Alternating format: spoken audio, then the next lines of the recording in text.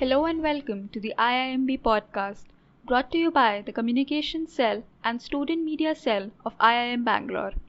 The new podcast series aims to become a platform to discuss the latest business, economic, management, and social issues that matter.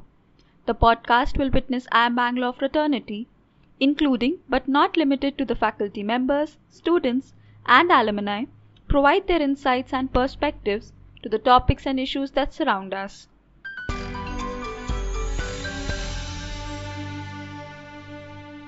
The COVID-19 pandemic has brought a whole host of challenges and has caused business disruptions around the world. While big companies might have the resources to deal with the current crisis, it has put the survival of the startup ecosystem in India at stake. According to a survey by NASSCOM, in May of 2020, around 60% of B2C startups were facing closure, and 70% of startups had less than 3 months of cash runway. To understand some of these challenges and how the startup ecosystem is adapting to these changes, we have with us Professor Dalhia Mani from the Entrepreneurship Area at IIM Bangalore. Professor Mani completed her PhD from the University of Minnesota and served as an assistant professor at HEC Paris before joining IIM Bangalore. Welcome, Professor Mani, to the IIMB podcast. It is a pleasure to have you here with us for this episode. Yeah, thank you, Anandita. Thank you for inviting me and for organizing this podcast series. I think this is a great initiative to reach out during these times of uncertainty. So thank you for doing that. Professor, as you know, the coronavirus pandemic has impacted businesses globally and there has been an economic slowdown worldwide. In a recently published article with Sneeda Sadri, a PhD student at IIM Bangalore, you have mentioned that one of the traits that startup founders observed in them during this crisis was increased productivity. Could you please elaborate on that and maybe provide reasons which might have caused this shift? This particular project that you're talking about, I think, was sort of the survey that we did, the interviews that we did with the NSRCEL startup. I think that's the one you're talking about. So it was more for us to get a sense of where our startups are. And we got some, it was really interesting to talk to our startups and see how they are doing during this COVID time. And how they are sort of really trying to keep up their spirits, right? So yeah, we did find, we asked people about their productivity, how many hours they were able to, how many hours of work, really not just sort of the things that lead up to work, but actual work. How many hours they were able to get done during this lockdown time. And we found a significant increase in their productivity, which was kind of surprising. But then when we talked to them a little bit more, it was clear that the reason was just because of the amount of time saved during travel, right? It's one of the issues of infrastructure that we have, which I think all of us know about, but it was pretty stark when we saw the data. And, on average, I think it was 3 or 4 hours more of work that people were able to get done because they were saving on travel time. So this just gives us a sense of the amount of man hours and productivity that we are losing in our country because of our infrastructure problems, right? So anyway, that's a different and a longer conversation. But one was the travel time. The other was also, there's a lot of quote unquote inefficiency in face-to-face meetings, right? There is, general chit chat, you go for coffee, so that's sort of, I don't know if we should call it inefficiency because those have important impacts on the quality of your relationships, right? But there's also meetings, where there's some amount of sort of red tape, I guess, right? So that also they were able to save on. So these were really the two main reasons why they saw productivity jump. The other thing, the part of being socially isolated, the good part, right? There's many negatives, but the good part is that you don't get interrupted very often. So that makes you able to focus more, especially if you're a startup founder and you need to sort of not just deal with the daily fires, but also have a sort of a larger strategic view, right? And that kind of strategic thinking, sitting back and looking at how things are, that actually requires lack of distractions. And that was easier for founders during the lockdown time, right? So these were all the reasons why startups really were reporting increased productivity. That was one of the things that they felt was positive about the lockdown period. Yes, Professor. The survey conducted by you did provide us with a lot of insights. We are seeing that work from home has kind of decreased the boundaries between work time and personal time, leading to an increase in the number of hours I think that we work on a particular day. Professor, generally in a startup, work culture is collaborative with an emphasis on free and open face-to-face communication. What impact do you think that social isolation and work from home has had on the startup culture? Yes, this is a very important question you're raising because, there, as I mentioned, there's some positives, right? It allows you to focus. There are less distractions. Mentor meetings are richer because mentors are not distracted with the next meeting. You're not distracted because there's someone right behind you, right? So all of those things are the positives, but there are clear negatives. So we did find that founders reported an uptick in conflict, right? Because prior research shows this actually. The less touch there is between you and the person you're talking to, right? So face to face is the highest touch, right? You can see the person, you can hear them, you can see the surroundings, the context that you are in and they are in, right? So conflicts are least. The possibility of misunderstanding is least. As you go lower down in terms of the number of different senses that are involved, so if it's only audio, so video plus audio is better than only audio, and text message is even worse in terms of the number of different cues that you're getting, right, from the person you're talking to. And so the problem with social isolation is that it really reduces the number of cues you're getting. And so in terms of co-founder relationships, we did find a couple of cases when we were interviewing that we who reported sort of an uptick in conflict, right? Because you're texting people, and that's always, the number of misunderstandings is likely to be more, right, than if you're actually having a coffee with them and discussing with them, where you can see their facial expressions and the tone of voice and all of that, right? So the recommendation, is even during social isolation, the more sort of uncertain the conversation is, the more potential for conflict. Avoid low touch mechanisms such as text, right? That does make things more problematic. The other issue, which is even larger, is that startup founders are operating in extremely uncertain environments, right? Even when there's no COVID situation going on. It really helps to have other startup founders around you. They might not be your co-founders, but who are working on other projects, who have similar interests. It really helps to be able to talk to them, to be around such people, right? And social isolation reduces the opportunities for doing that. NSRCEL has done a really great job, actually, the team at NSRCEL, to try and organize many different webinars, breakout rooms, so that we can somehow make up for it, right? But it's never as good as really being in person, right? So these are the sort of the cons of social isolation, and these are big cons. Definitely. I think online collaboration software and tools have facilitated these interactions, although virtually. Professor, the economic slowdown that we are currently witnessing has caused some big name companies to take drastic measures and cut costs.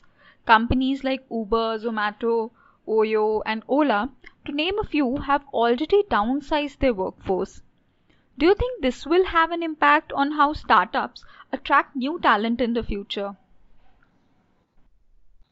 Yeah, that's an interesting question. I think we might see an uptick of people wanting to start their own companies because of exactly the reason you mentioned. In terms of startups attracting talent, that could also be, but the caveat to that is, what you have to keep in mind is that working in a startup, being a part of the startup world, being a part of the startup culture, it's actually quite different from working in an established company, right? So the skills don't always translate.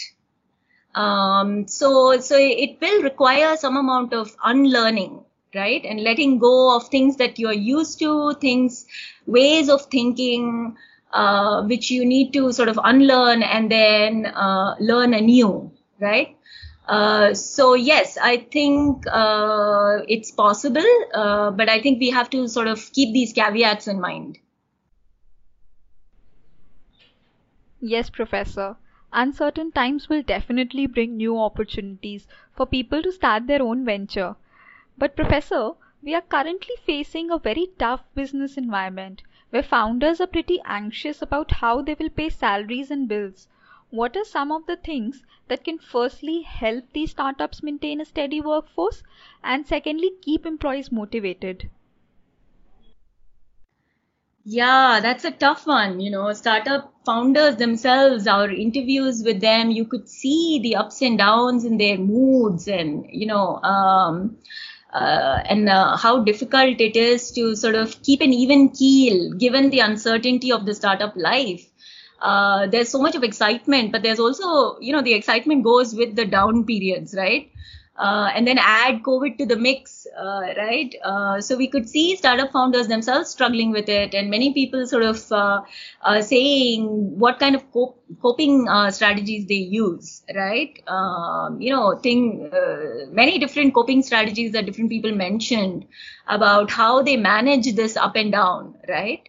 And then on top of that, it's more, the complication is also that you have to sort of be able to manage your employees, and a lot of startup founders, their biggest worry was, how do we pay our employees? How do we make sure that these are people who are relying on us, and how do we make sure that we take care of them, right? So this was a big worry. I think the recognition that employees need to be motivated. Uncertainty can have a really paralyzing effect on people. So the first important thing is the recognition that uncertainty has this effect on people, and recognizing it, and that I think is the first big step, because if you have a founder you're working with who recognizes this issue, that itself goes a long way towards making you feel welcomed and supported, right? The other, I would say, I would go back to research on startup founders and employees. The research on this shows that sacrifice matters, right? So when you have such a small team, right? If the main founder has sort of very explicitly puts in effort, resources, right? That has a very strong effect on how much of resources and effort the other founders and the other employees put in, right? So this is very different from our typical self-interested kind of a model, which might work fine in a large organization, right? But when you're a small team, it's really, you have to think about a sports team, right?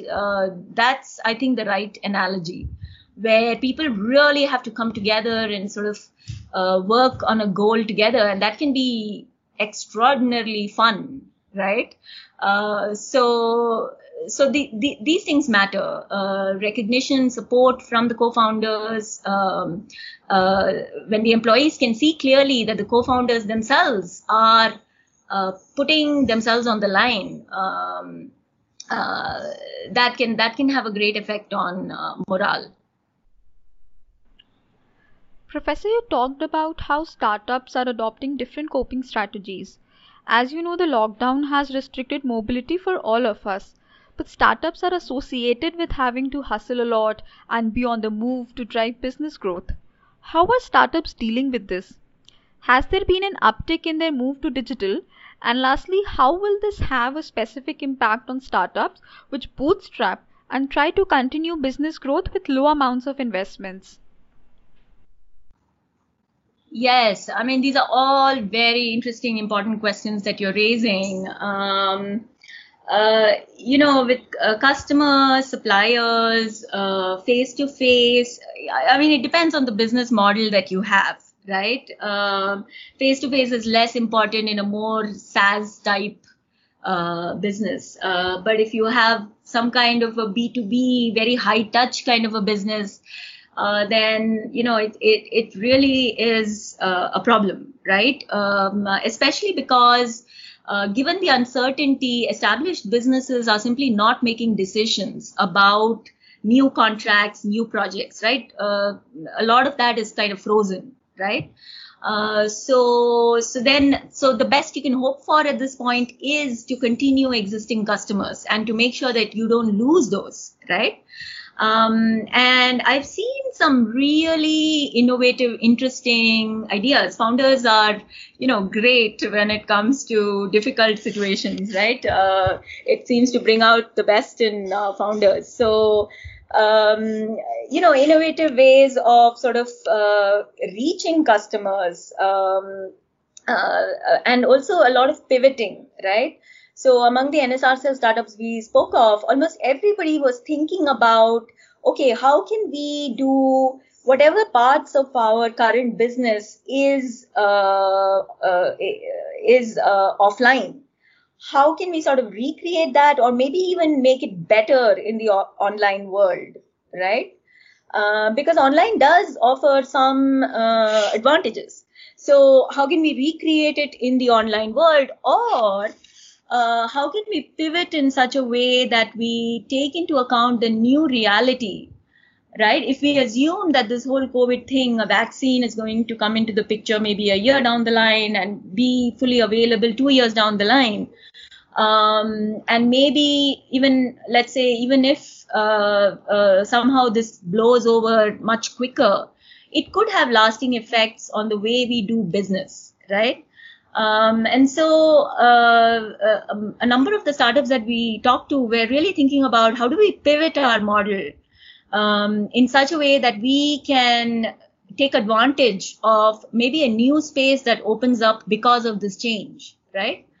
Or very directly saying, okay, because of the COVID crisis, what is it that's needed right now? Is it ventilators? Is it masks?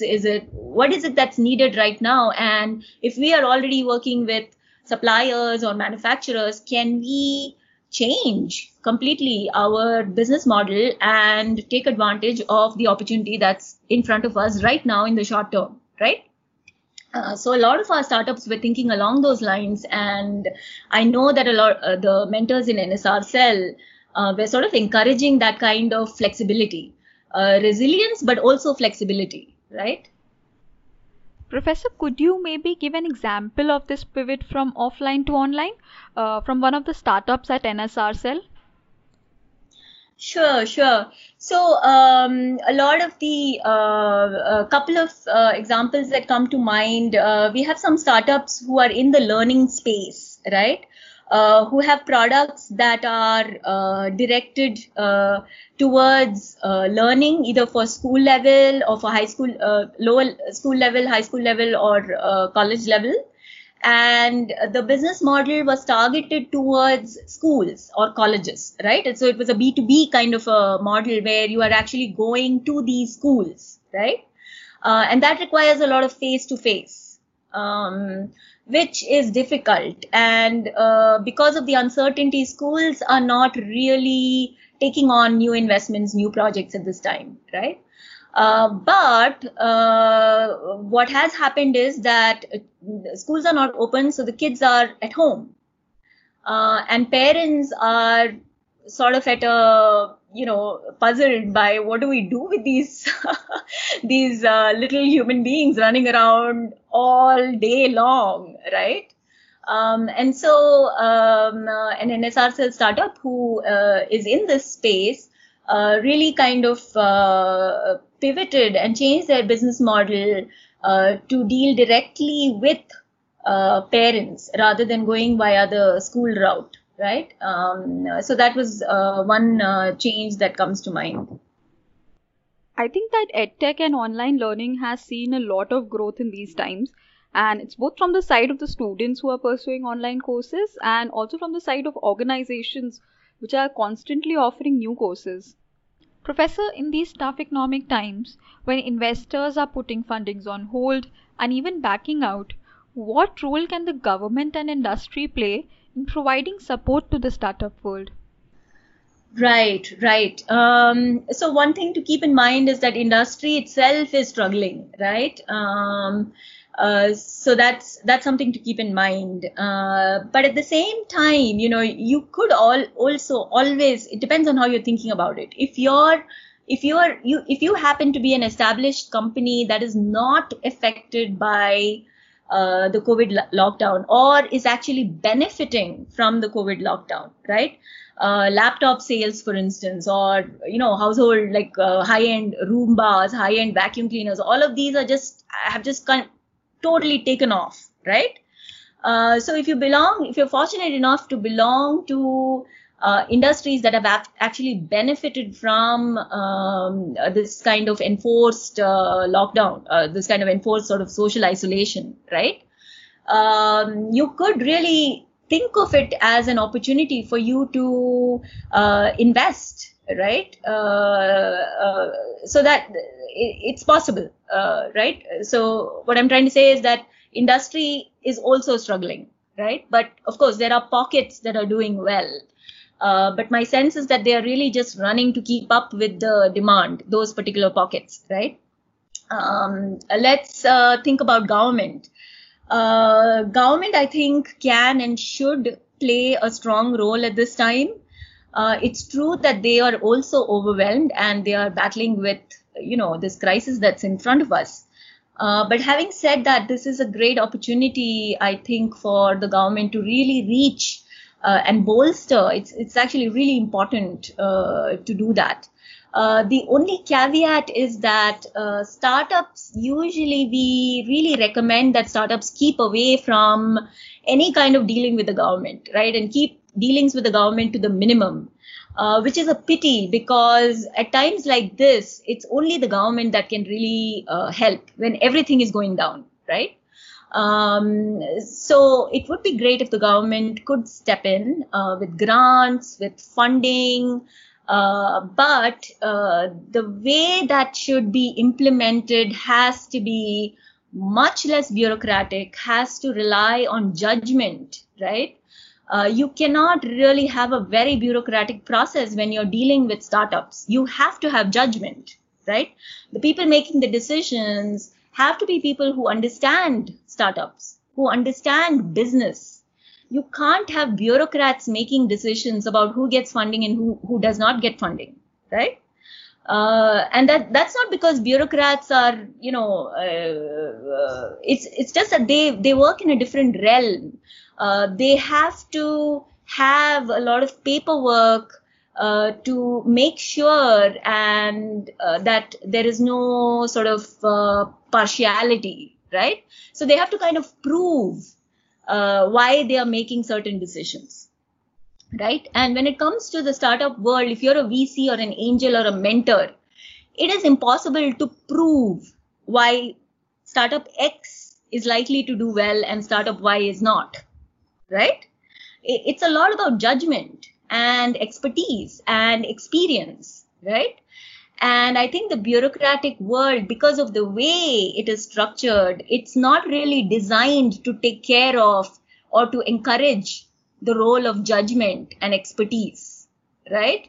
It's more about paperwork and sort of checking all the boxes. And that doesn't really fit well with the startup world, right? So there's an incompatibility there, which is why government attempts to get into the startup world always have a lot of mixed results, right? And the other thing is the government. The other problem is that the other reason why mentors tend to advise companies to stay away from the government and to minimize involvement with the government is because the government, any dealing with the government introduces another level of uncertainty into the mix, right? Already you are in this extremely uncertain situation. And then you introduce the government, and that introduces yet another level of uncertainty, right? And that just makes it impossible for you to operate. And that uncertainty can be because the rules keep changing, the people implementing the rules and interpreting what the rule is keep changing, which means that startups just cannot plan, right? You have to have some level of uncertainty, and introducing this into the mix just makes life really quite difficult, right? So yes, government funding, government grants, government involvement would help at this time. It's actually very much needed, but it has to be done in a way that fits with with what startups need, right? And so if a plan is made, the rules have to be quite clear. The implementation has to be very simple. It cannot involve a lot of red tape, right? Startups cannot survive that, yeah? And it has to involve judgment and expertise and not just checking some boxes, right? You submit 2 whole folders page of paperwork to me and then you'll get this, right? That's not the way to go. That actually harms startups. It doesn't help them, right? There's really a need to understand the startup world before the government can effectively get involved with the startup world.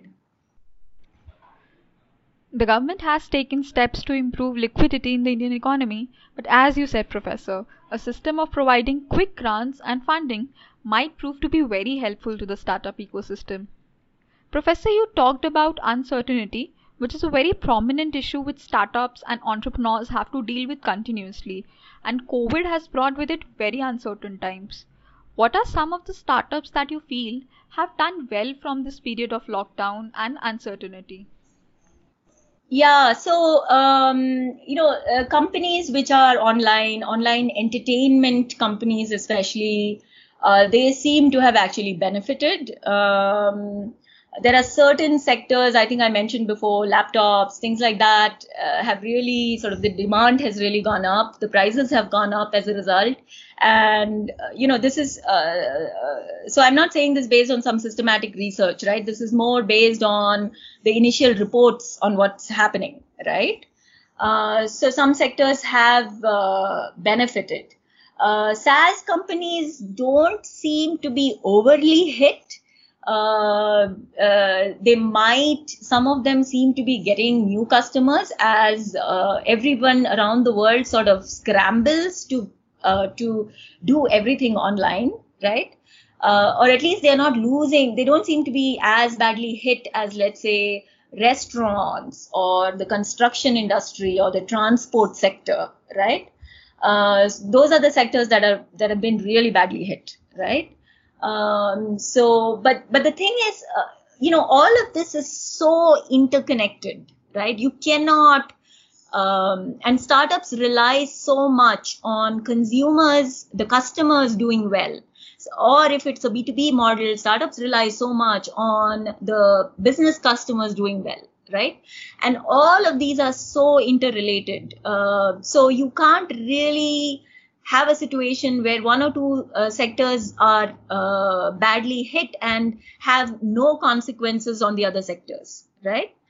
you really have to think of this as this completely interconnected web. That's what the economy is. It's a extremely interconnected web, right? So you can't have certain sectors hit without everybody being affected, right?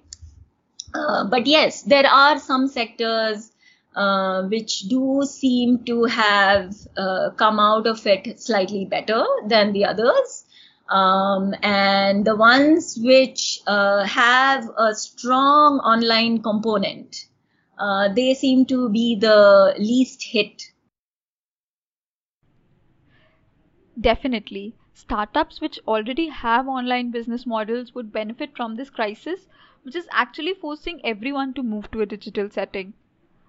Professor, a crisis of this magnitude tends to leave behind some permanent changes. Are there any new trends that you observe coming in the startup world due to COVID-19? It's hard to say, right? It also really depends on how long lasting the effect of these changes that we've seen are going to be in the future, right? Many companies have discovered and many employees have discovered that they can do their job quite well while at home, right? And maybe it makes them more productive. Maybe for the company it's better because it also in the long term reduces your health costs, all the tension and the stress of traveling, all of that, right? So it's possible that there would be, even if the crisis really blows over quickly, it's possible that there are long-term changes, but it's too hard to tell at this point, right?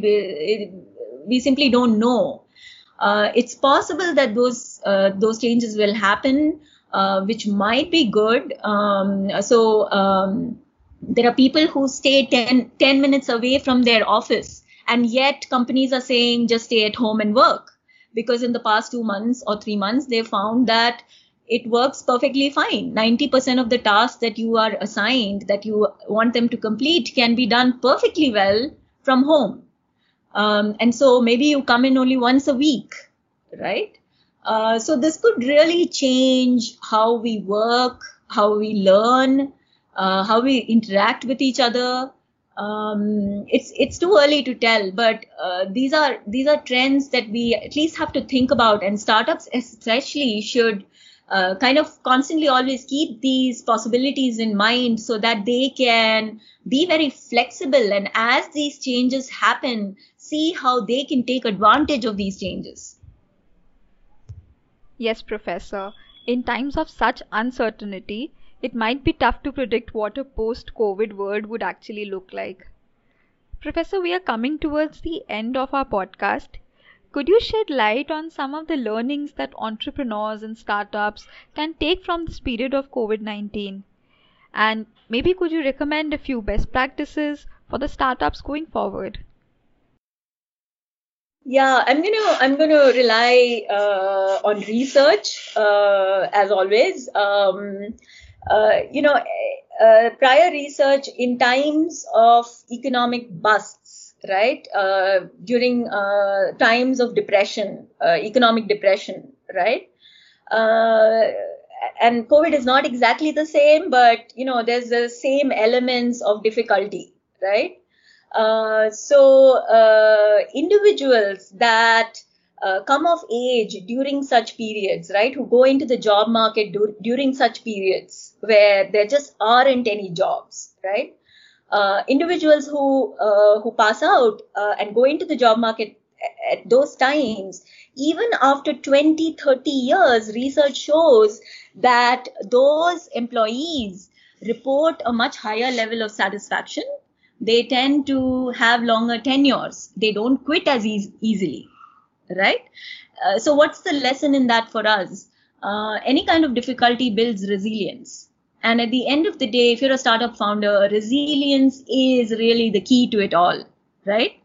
So it's this mix of resilience and flexibility that you really need to continuously practice. And I think this kind of a crisis period Of course, nobody likes crises, but if a crisis is imposed on you, then I think it's a good way to look at it in terms of building resilience. And the same research has been looked at from at the organizational level of analysis, right? So in individuals, clearly it builds resilience, right? People are more satisfied even with their work, even after 20, 30 years, right? Same results at the organizational level. Organizations founded during times of crisis and organizations that have successfully lived through times of crisis tend to survive for longer, right? Which makes sense when you think about it. So these are organizations that were founded during really lean, difficult times, or these are organizations that have lived through and survived lean, difficult times. So going forward, they always have that little bit of an extra advantage, right? So even after 50 years, these organizations have a little bit of that advantage because of that resilience that got built into the DNA of that organization, right?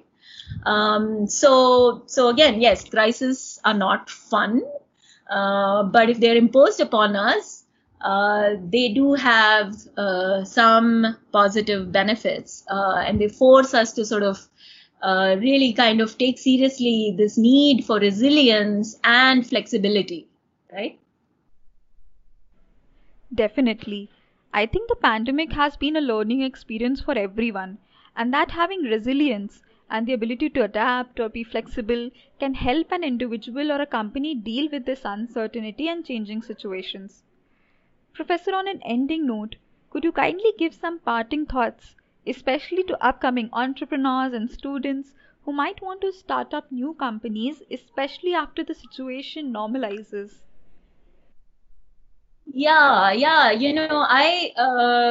I'm very, very gung ho about the startup world, right? I think the people you meet, it's just a really good group to be a part of, right? And at the end of the day, that matters. Who are you surrounding yourself with? So startup founders typically tend to be extremely motivated people who are always up to all sorts of things, right?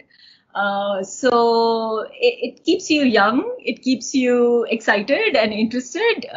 So I would say the fact that this crisis is upon us, maybe this is a spur to say, okay, let me give this a shot, right? And once I think all of our experiences that once you get involved in the startup world, it's very difficult to kind of pull yourself out of it because then anything else becomes much less satisfying, right?